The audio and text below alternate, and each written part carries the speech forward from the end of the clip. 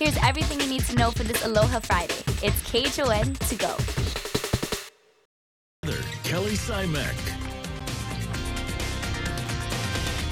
Aloha, everybody. Good morning and happy Aloha Friday.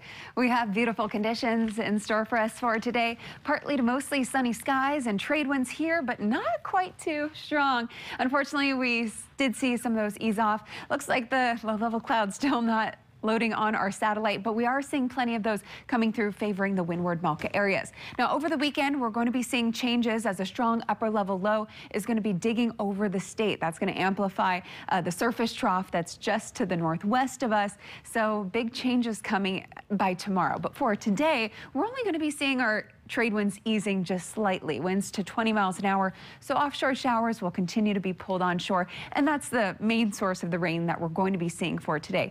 But changes coming for the rest of the state by tomorrow as the more sheltered areas see those sea breezes take over. So this week we really didn't see much in terms of any heavy rainfall. It was really just light windward Malka showers. But as this low pressure system comes a bit closer to us, again, that more active shower pattern is expected. This is a look at 5 a.m. on Saturday, and you can see future satellite and radar is still pretty nice, but look at that extra cloud cover and a lot more rainfall on Sunday as the upper level trough passes to the overhead. And as that continues to push further to the east, it looks like by Monday into Tuesday we'll see that clear up, but definitely Sunday looking like the rainiest of the day as the upper level trough works and to enhance the low level moisture thanks to that other low pressure system. So for today, enjoy it while we have it because change is coming. So today's the last day of trade winds, also the last day of plenty of sunshine. Tomorrow we'll still see really nice sunny conditions, but once those sea breezes take over, a few interior clouds and showers can be expected. So the afternoon going to be a bit rainier, also going to be feeling a little bit warmer with the higher humidity levels.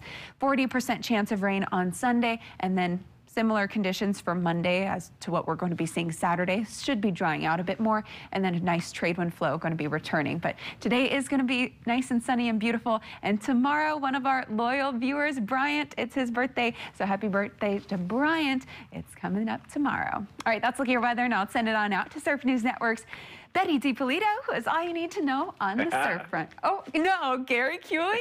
Hey, when I heard the laugh, I was like, that's not Betty, but I can't. Hi, Gary.